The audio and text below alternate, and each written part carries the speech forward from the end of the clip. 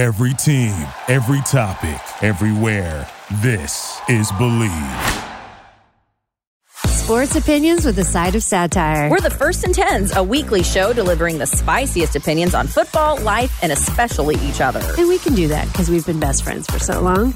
I'm Amy. And I'm Jasmine. First and Tens will bring you sports from the female perspective while also injecting pop culture, fashion, and music into our daring dialogue. We're saucy, edgy, and most of all, we think we're funny AF. First and Tens, light on stats, heavy on sass. Follow us at firstandtenspodcast.com.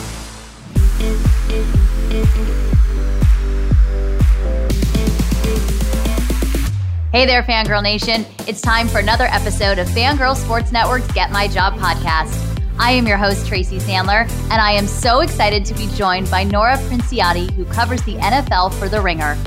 Nora talks about her incredible career journey and the epic internship that was a part of it, swimming against the current, and the importance of never letting a potential no stop you from moving forward. We also do a deep dive on Taylor Swift and discuss navigating the world of social media. Subscribe to us wherever you listen to podcasts, and don't forget to follow us on Instagram at Fangirl Sports Network. Now, let's get to it.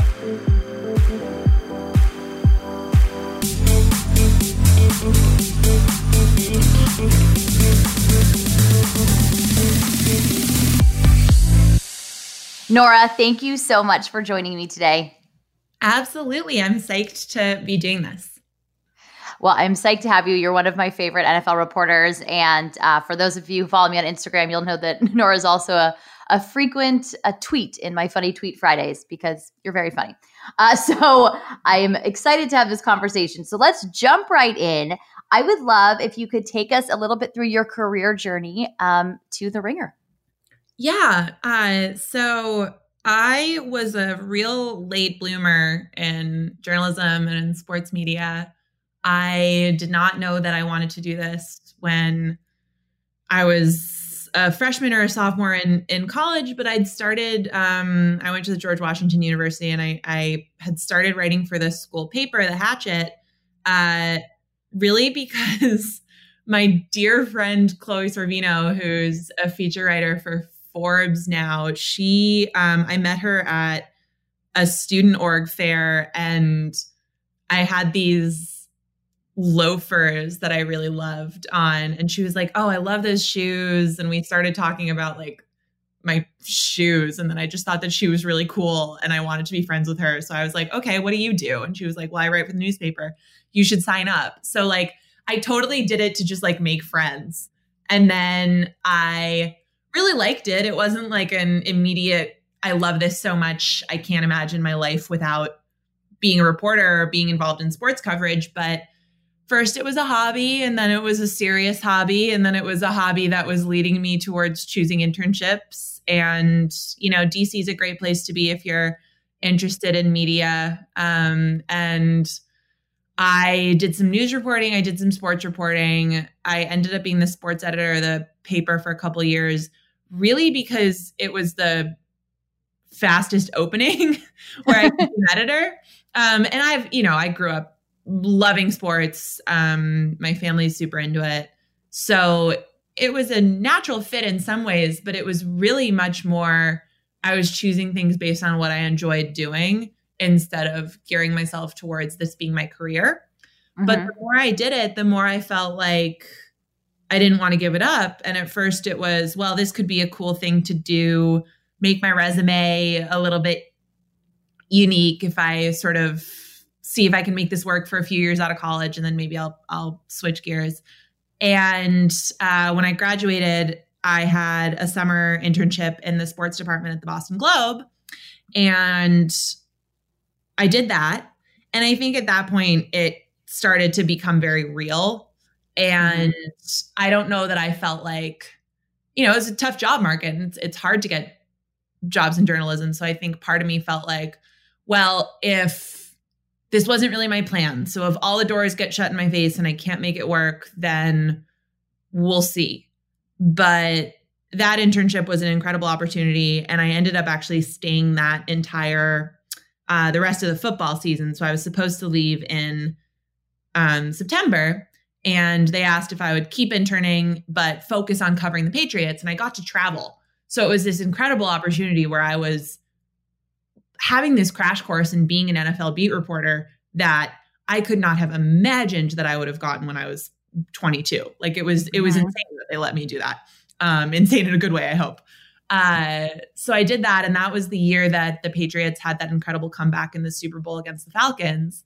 And I just remember sitting in that press box being like, all right, they're going to have to drag me kicking and screaming out of this industry and maybe that'll happen. But let's see if we can make this work. And so I ended up going back to DC and I covered the now Washington football team for a few months. But by the next season, I got hired back full-time to cover the Patriots at the Globe.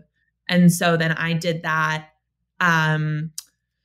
for the 2017, 2018, 2019 seasons. And absolutely just like the coolest thing to be able to be around that franchise and all those, like, just the number of interesting and weird and important and bizarre storylines that happened over that span of time is like sort of crazy for me to think back on. And then in March of this year, I started talking to The Ringer and I ended up hopping over there and a couple months later. And that's sort of, the rest is history. That's fantastic. That's awesome. Couple things I'd love to unpack there. Do you think it made a little bit of a difference for you that it wasn't stressful? It wasn't, I have to do this, but it was more, I like doing this. I'm going to keep doing this until I can't anymore. Do you think that contributes a little bit to your success so far in this industry? That's a really good question. I don't know. I guess I've never thought about it that way. What I think helps is that, like, I think I would be lying if I told you that sort of path makes me like very loose and kind of like, whatever happens. That's not always my personality. So I don't know if it's quite that, but what I think is important is that, okay, so I was like fresh out of college, 22, I go in and I'm covering a team in a league that, like, I don't know how the machinations of NFL coverage really work, right? Like, I'm not used to the rhythms. I'm not used to any of that. And at the same time, I'm covering a team that's not particularly media friendly. And that's also in a market that's super, super, super saturated with football coverage. And I think what helped a lot was that I hadn't been like planning my whole life around doing this. So I kind of didn't have some of the muscle memory that's helpful in a lot of cases. But when the biggest thing that you can do is kind of try to find ways to swim against the current, go against the grain, be a little bit different. Because if I tried to cover the Patriots the same way that like Mike Reese does or Tom Curran or like any of those fabulous beat reporters who'd been there 15, 20, 25 years before me, I would have failed. Like I wouldn't have been as good at that. There's just no way I wouldn't have had the relationships. I still don't. I wasn't there for 20 years. Like that's just the way that it is. And so I think some of the perspective of feeling like, how did I end up here, helped me because I was maybe a little bit more willing to just be like, okay, well, this weird random thing is interesting to me. So I'm going to go ask this guy about like why he always wears funny socks or something.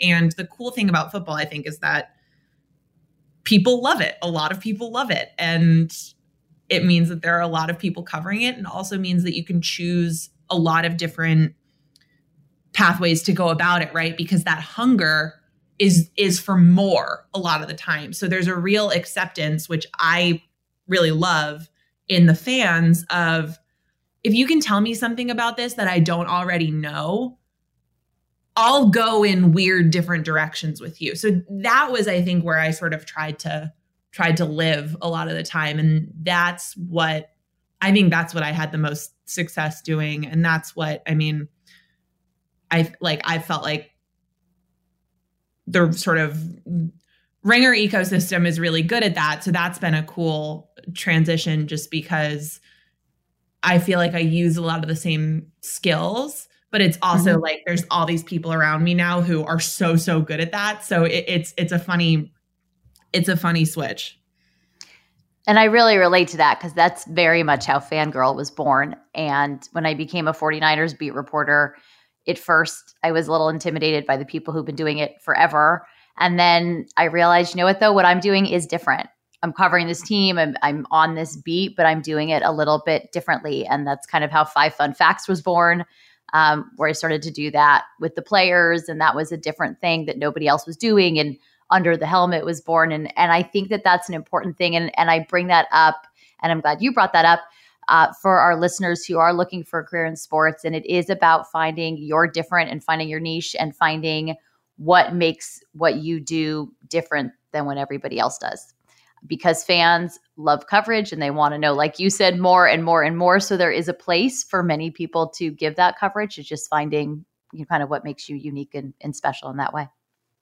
Oh, yeah. Totally hear that.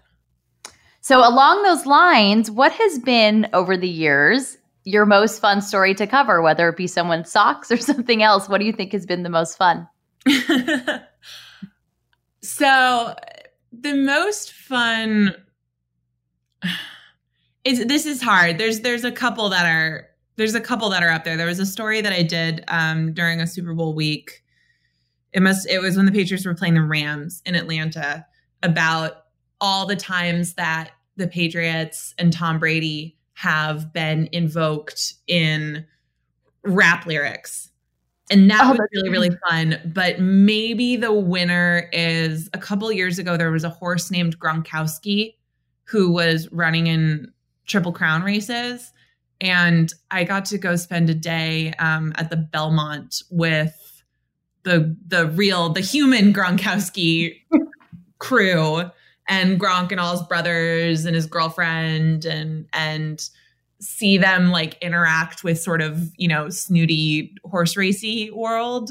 And then the horse ended up coming in second. Oh, wow. So that was maybe one of the most fun assignments that I've ever done. That sounds amazing. That's awesome. Actually, full circle, Gronk's girlfriend Camille was our first ever Get My Job guest. Oh my gosh. We did a collab. Yeah, she's awesome. We did a collaboration with her on a hat, a Never Not Dancing Fangirl hat. So, and she was our first ever guest. So full circle. But that sounds like maybe the most fun day ever. That really does. That sounds like it was really silly. It was, yeah. I just remember them asking all the trainers like a lot of questions about how much the horse ate. And like really approving, just having some really strong approval for like the grain consumption habits of this like thoroughbred. I can't even imagine how much a horse eats. I've never even thought about it, but I'm sure it's a lot. It's a lot. Yeah. That's really funny. Well, on the other side of that, what has been one of the most difficult stories you've ever had to cover? So I've done some features that are hard. Like I did one a few years ago about Nate Solder's family and their son who had was going through cancer treatment. And those are really rewarding stories to do. They're also hard just because it's a sensitive story and you want to do right by them. You want them to feel sort of safe opening up to you and putting that in your hands. I think it's funny. I'm giving you like two with each of these answers. That's okay. One that was really tough though was when Josh Gordon was on the Patriots. Just because there was not a lot of information available. And so it was a difficult story reporting wise, just to figure out what's going on and also to understand the boundaries of when you should and shouldn't be digging for information when we're talking about someone that has struggled and was at that point still struggling with substance abuse. So that whole span of a few weeks, especially after he'd been reinstated and came back, that I found challenging because it really drove home, like, you see someone in a locker room for 45 minutes a day and you might have a certain impression of, oh, he seems great. It seems like everything's going awesome. Like he's so upbeat and talking to all these other guys and like such a nice guy, all of which is absolutely true. But you can't see the real struggle that's going on when he's outside of those rooms. So that one was one where, you know, it was difficult because it was a sensitive topic, but it was also difficult because it reminded me certainly that like, we don't know everything and sort of have to be careful about what judgments you make based on just sort of short interactions.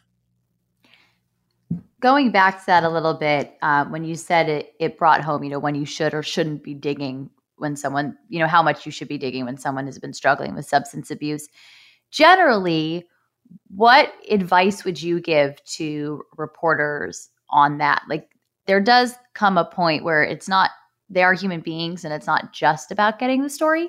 And how do you find that line, and what advice would you give to people for finding that line? Well, I think one is like always go by the book, right? So like don't, some of this is going to be rather obvious, but like somebody's sponsor, if they're in a rehabilitation program, that person is not supposed to talk to you and shouldn't talk to you.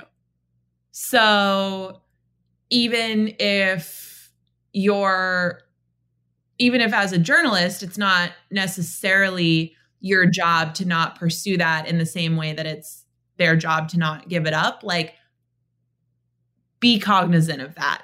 Don't dig there.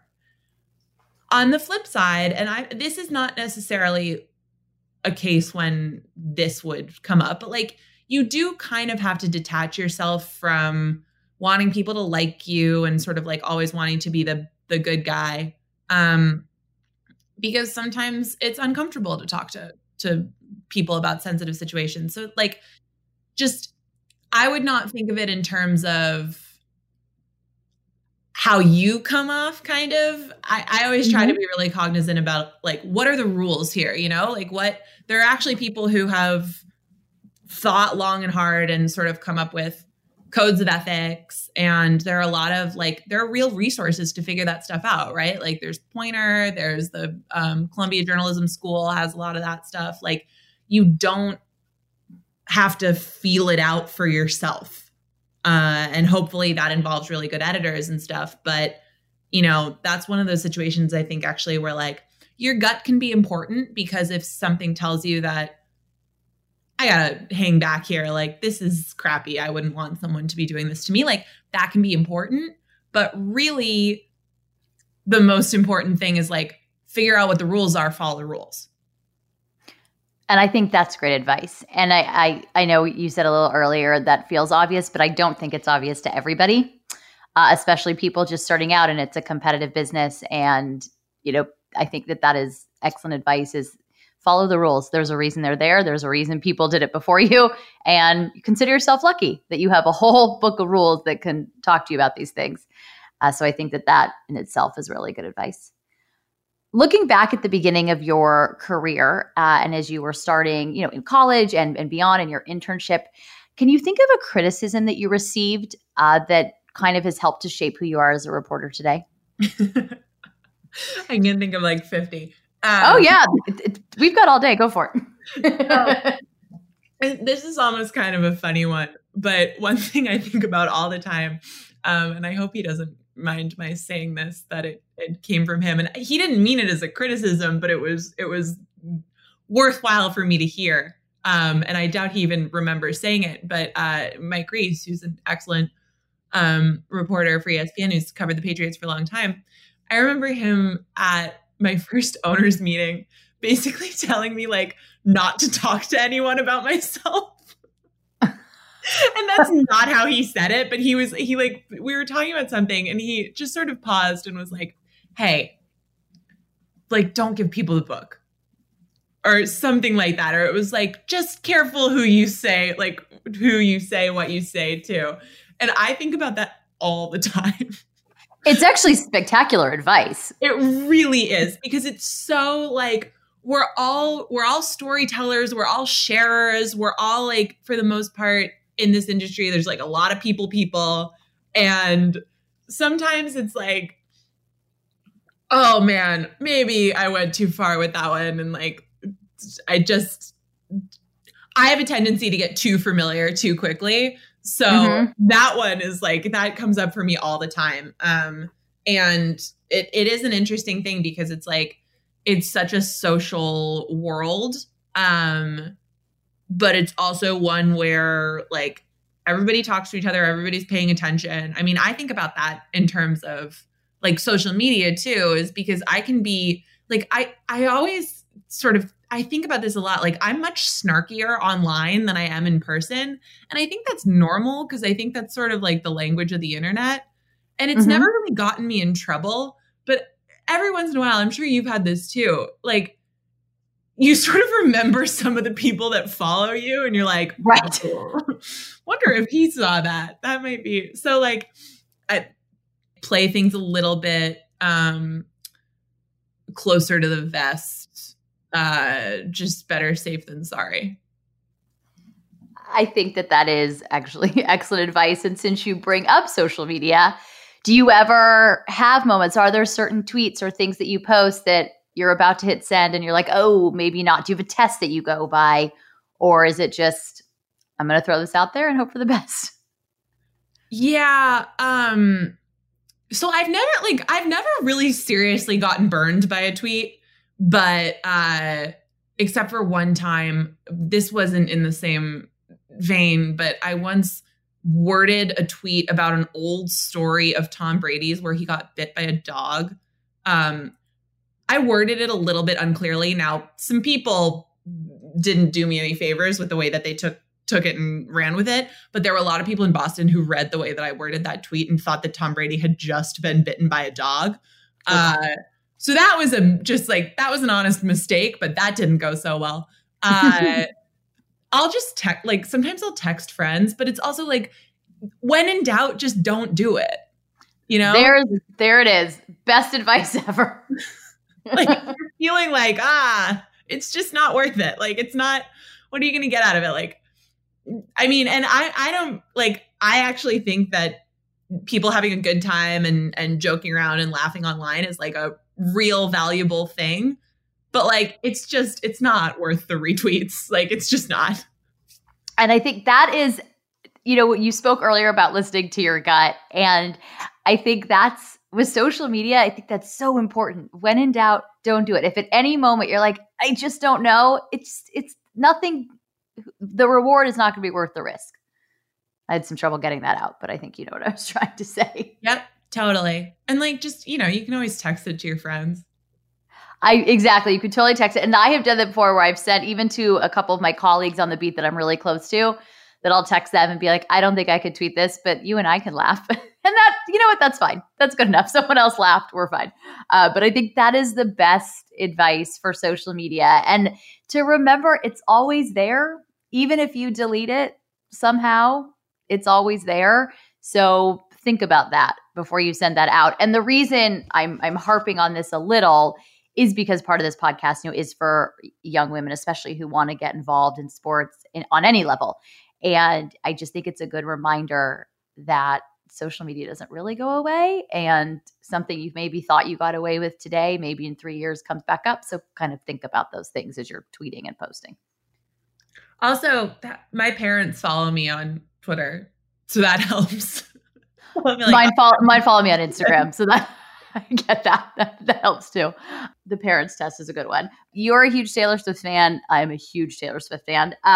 So I have many important questions, and maybe I would consider this one of the most important questions of the podcast. But what is your ready. All right, so let's start with, what is your favorite song on each of the albums? Okay, so I'm going to do this off the top of my head. Okay, that's impressive. So let's start with Taylor Swift, the album Taylor Swift. Mm-hmm.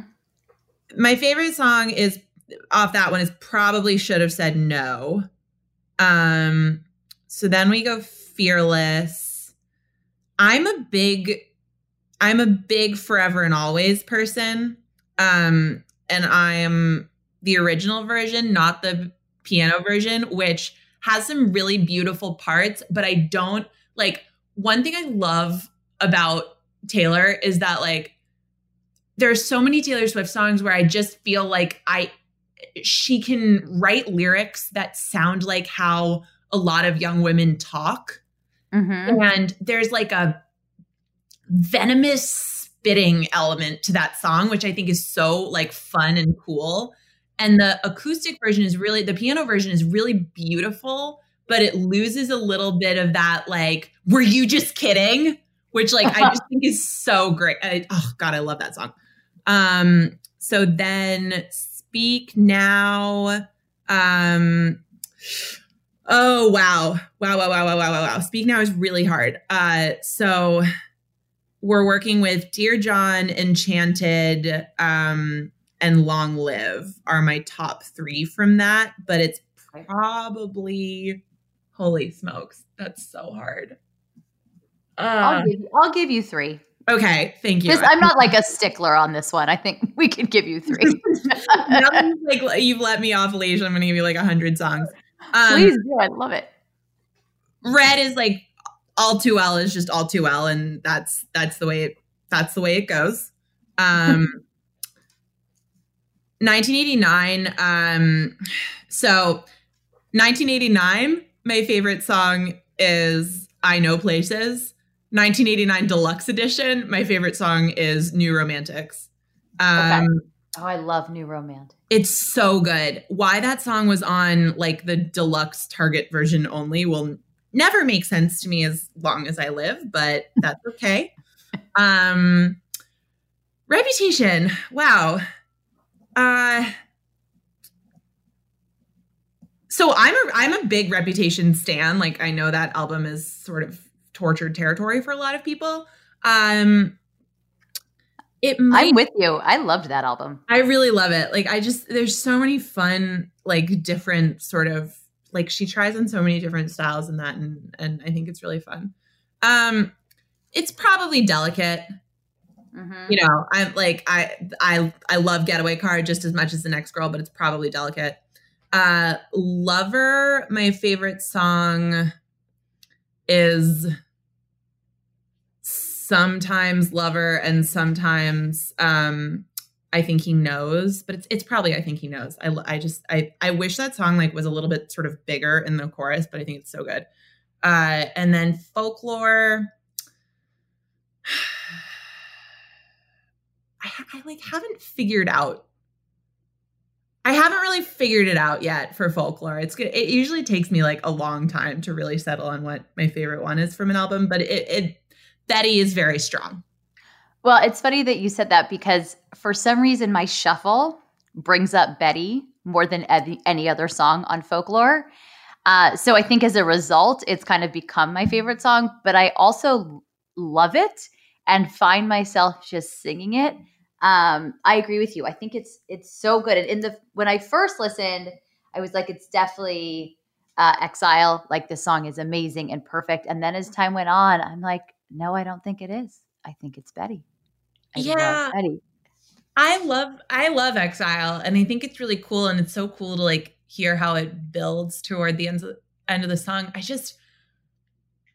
Her duets are always interesting to me because the other person, even when it's like Bon Iver, like they always get overshadowed to me, and I'm like, this is cool, this is great, I'm happy this song exists, but it's very hard for me to be in a place where I'm like, oh, I can have a Taylor Swift song, or I can have like a Taylor Swift song with a little bit less Taylor Swift in it. Like it's a hard sell. That's fair. That's interesting. That's an interesting perspective. It's very perspective. You know which song kind of snuck up on me is You Need to Calm Down. When I first heard it, I was like, I'm so sorry, Taylor, to say this out loud, but I don't think I like this song. And then I was like the second or third time, I was like, oh, I love this song. I love it. And I think you will appreciate this after game one, the 49ers game one of the season. I tweeted, to quote the great Taylor Swift, "You all need to calm down." And I thought of you. I thought you'd appreciate that. I love that.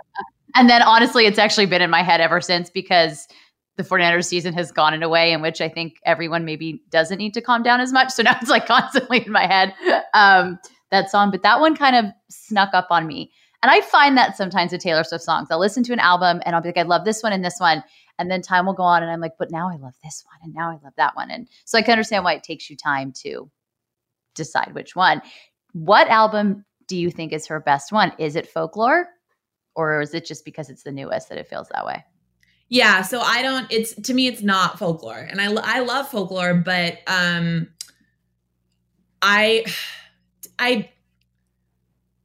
there are some days where you could catch me and I would answer 1989, but I think ultimately it's Red. Okay. And Folklore, like, I think Folklore is great. I think there's always been a desire in some corners for her to do like a quote unquote serious album, which I think has influenced a little bit of the reception of Folklore, which is like all fine and good. And if people love an indie record, like, that's cool with me. And especially if that's going to make more people be able to experience her lyrics, experience her songwriting, experience her sort of knack for melody, like, that's great to me. I just have I have a few unanswered questions about, so if this is quote unquote serious, and a lot of these songs are actually like, they're good because they play to her strengths as a lyricist, as a songwriter, as someone who can deliver emotion through the tenor of her voice very clearly. They're not particularly musically sophisticated or complicated. And that's even in ways that something like, okay, so I Knew You Were Trouble is like a very poppy, kind of silly song. But that song had some very considered and interesting choices. Like, it was, that's not the first time that you're going to hear a mainstream pop song have a dubstep inflection in it, right? But like, she was working with Max Martin and Shellback on that song, and they'd done Hold It Against Me with Britney Spears a couple years earlier. And that was like one of the first big, okay, we're going to have that like wubba wubba wubba thing in songs that could chart number one on the radio. And then you do it with a person who, like, one is more, who like isn't being tasked with reinvention in the same way that someone like a Britney Spears was at that point, and is completely on top of the pop universe. That was a really interesting thing that was not necessarily going to happen. So to me, the idea that acoustic sounding, now, of course, there's like all sorts of tricks on Folklore that they did in the studio, but like acoustic sounding music, that the album art is grayscale, or whatever. Like, I don't quite understand why that necessarily is more, capital S serious than an expertly constructed pop song that uses a lot of like synths and electronic elements. So I've found the Folklore reception a little bit interesting. I don't think it's her best album. I really enjoy listening to it. It's also it is really nice to have an album that you can just like listen to top to bottom and get some work done to and stuff. So like, I get it, but I think Red's my favorite, to give you a really long answer to that question. No, I liked that really long answer. That was good and interesting. And I learned stuff. So I liked everything about that answer. And I Knew You Were Trouble. So for a long time, that was my favorite Taylor Swift song for like a very, very long time. I just think it's not only catchy, but as you said, there's musical, it's interesting musically, and I love that song. Also, I think she's right. I usually know someone's trouble when they walk in. Whether or not I pay attention to it is a different story, but I usually know. And I think we all do. And then we can move on from this. But like, there had been so many Taylor songs up to that point that were like about how, how boys had done her wrong. And those were great songs. And that happens sometimes. But it's so funny that when someone grows up a little bit, all of a sudden there's a song where it's like, yeah, this went badly and it was kind of my fault. And I'm not coming and did it anyway. That, I think a lot of us have had that moment, whether it's like high school, college, whenever that happens, there's like okay, hand raised, like personal culpability involved in this too. Yes, 100%. Okay, so we are going to switch gears. And even though I could talk about Taylor Swift all day long, but we are going to switch gears, and I would love to see what your one piece of advice would be for young women who want to get involved in sports journalism. Just try to make as many connections as possible. Like it's a really it's a networky kind of industry. People tend to be, they want to help. So I would just say never be afraid, never let the possibility that someone might say no to you, whether that's reaching out, trying to report something, or if it's just trying to get advice, trying to shadow someone, never let the fact that it might suck to hear no stop you from actually doing something. Oh, I like that. That's really good. How have you seen opportunities for women in sports improve, and how do you think we can still improve?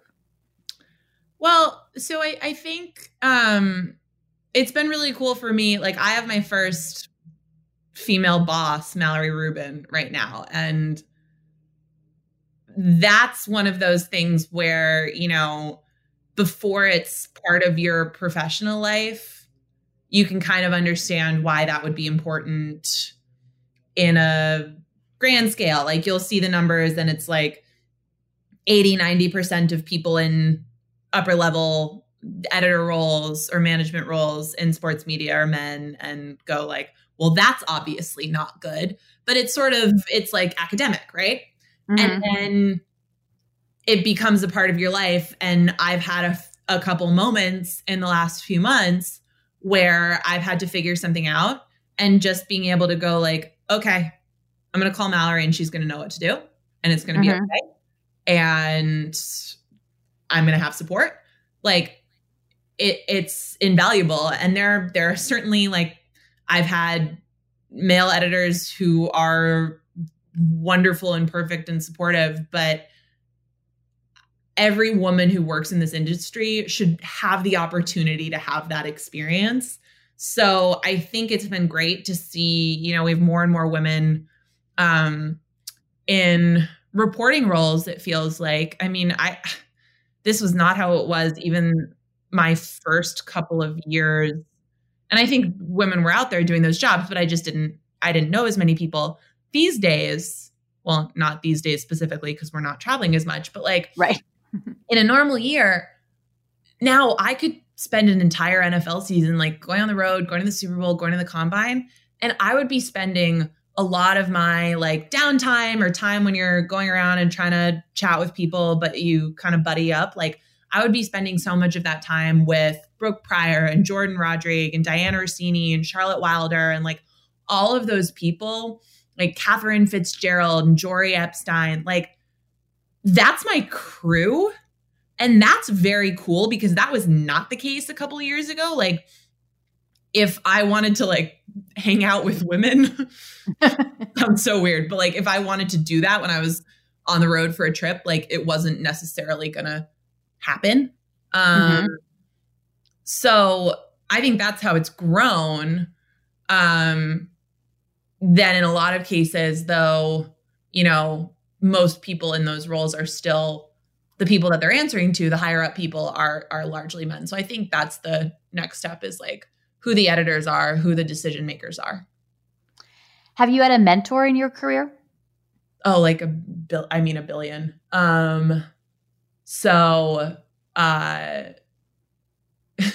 It's a funny list. So I talk to Charlotte Wilder literally all the time. And she's someone amazing, who's incredibly helpful to me. She was on this podcast. She's awesome. She's the best. And Diana, people at the Globe, my first, the sports editor at the Globe when I got there, Joe Sullivan, incredible to me. People like Dan Shaughnessy, who came up in a completely different world than I did. It was such a cool experience working there to be able to learn from those people. And then now, like, you know, it's just been a few months, but I've always been a huge fan of Kevin Clark's work. And like, now I get to work with him and see that more up close. So I've had other mentors, like just sort of in life. There's a woman named Rebecca Brown who I met in college through my sorority, who's like my life mentor. She's not in journalism, but it's such a long list. I'm worried I'm leaving people out, but I just think that that's like, I think there are some writers and reporters who are good at like holding themselves up in a writer's retreat cabin and coming out with a manuscript or whatever. But like, I'm not one of them. I need people. So that network is like, I have absolutely no idea what I would do without. So before we get to 5 fun facts, can you take us through a day in the life of Nora Princiotti? Yeah. So, well, no, because they're like, routine is a part of my life in a few, in a few specific elements, but not in a general way. Things tend to shift on a dime.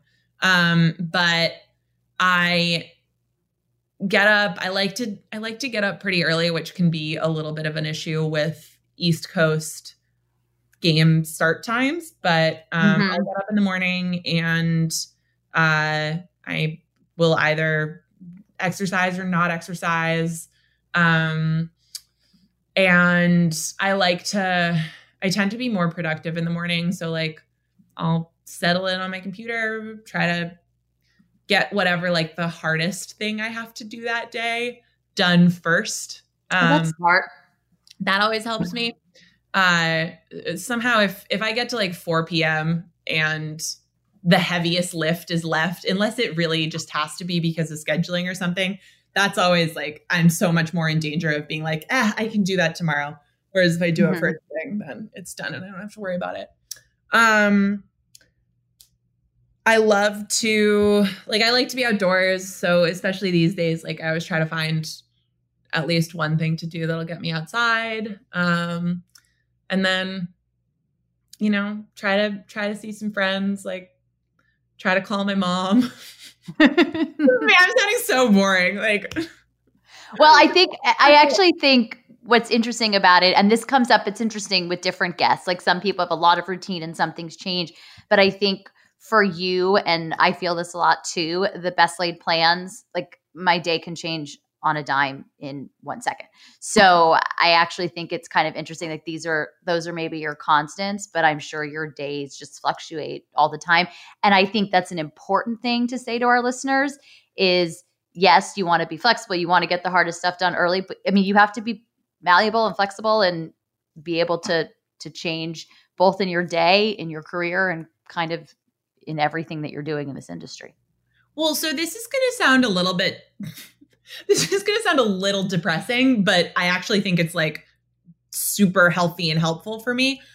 One thing that after my first maybe like season and a half covering the NFL, just decided to do was like, I try to underschedule myself a little bit because I'm definitely a people pleaser by nature. I'm super social. Like I love to see my friends, but I hate I hate canceling on people. I definitely get very like, I feel so bad and guilty about it. And I really don't like being in that space where you're like, how am I going to get this done? Like, now I'm pressing and whatever. So like, I try to schedule 1 or 2 things a week that'll be like fun and meaningful and relaxing and cool. But like, if I'm on a Monday of NFL season being like, oh, I have these plans and again, everything's weird and different now. But if I'm like, I have this stuff going on Tuesday and Thursday and Saturday and blah, blah, blah, blah, blah. Like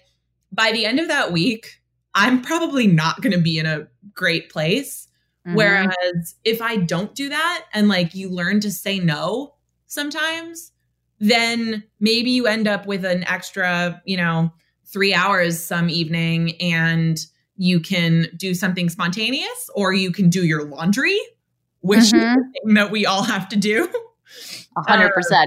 And that's kind of how I approach it, is like, just don't like learn to say no to some stuff, because it makes the stuff that you say yes to something that you can actually enjoy, instead of being like, is this ruining my week? That's excellent advice. That's excellent advice for sports industry. It's excellent advice for everybody. So thank you for that. So before I let you go, we're coming to my favorite part of every podcast, and that is 5 fun facts. As I think you guys know, and Nora, I think I mentioned this before we started, it's something I started doing, or I guess I mentioned it during the pod, with the 49ers players. We do it on my iPhone. It's very casual. But on this podcast, we ask everybody the same 5 questions every week, and it's been really great because we get 5 really different answers every week. So without further ado, it is time for 5 fun facts. All right, Nora, what is your favorite moment in sports? My favorite moment in sports was the Patriots comeback against the Falcons in the Super Bowl. Yeah, that was pretty epic. What is your life motto? My life motto would be something like, don't worry, it's all going to be fine. It's a good life motto, though. Do you have a go-to workout? SoulCycle. Oh, awesome. Have you been doing their online classes, or are they open where you are? So they have an outdoor studio in Boston that I've gone to a couple of times, which is great. And they've done a really good job setting it up. But my favorite instructors are named Johnny and Maddie, and both of them have done some like Instagram live stuff over the last several months. And they are my heroes and keep me sane, because I'm pretty even keel most of the time. But if I don't get enough sleep or enough exercise, I turn into a nightmare human, like snap of your fingers. So I credit them with keeping some normalcy in my existence. I totally get that. I have friends and family that'll be like, did you not get to work out today? And I'm like, you're right. I need to go now. No. Like they could tell. I was on the phone with my mom a couple weeks ago, and I was just like, had not been getting enough sleep, was just a little bit of a stress case. And we just had a quick phone conversation, and we got off the phone, and I was like, I think I sounded like a little bit insane on that phone call. Like, I hope she knows that everything's fine. 2 days later, there's a package that comes to my apartment, and it's this like aromatherapy, like scented, relaxing diffuser. And I was like, oh no, I sounded like a human in crisis. It wasn't, but it was just a little bit of a, sometimes people call it like a moment where, and I was also like walking up the hill carrying groceries and stuff. So it was the whole thing, but I laughed so hard because I got that package and I was like, oh, so that answers that question. That's really, really funny. That's really, really funny. That's really sweet too. What is your go-to coffee order? Like just large, like just fair. The bigger the better. I like no sugar oat milk usually, but just in as large of a size as they'll give me. I love that. And what's a book every woman should read? I'm reading Trick Mirror by Gia Tolentino right now. And like, I haven't finished it yet. There's so many answers to this question, but I kind of want to say that because it's like, especially like very online women, I think should all read that book. It's really had so many moments where I've been like, whoa, I know what that experience is like. So everybody should read Trick Mirror. Okay, fantastic. I will check that out for sure.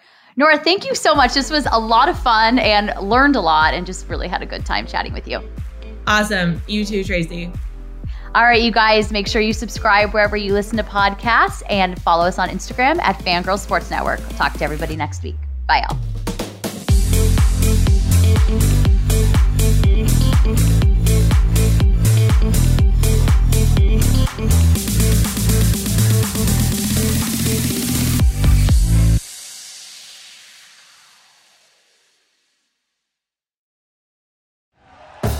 Thank you for listening to Believe. You can show support to your host by subscribing to the show and giving us a 5-star rating on your preferred platform. Check us out at Believe.com and search for BLEAV on YouTube.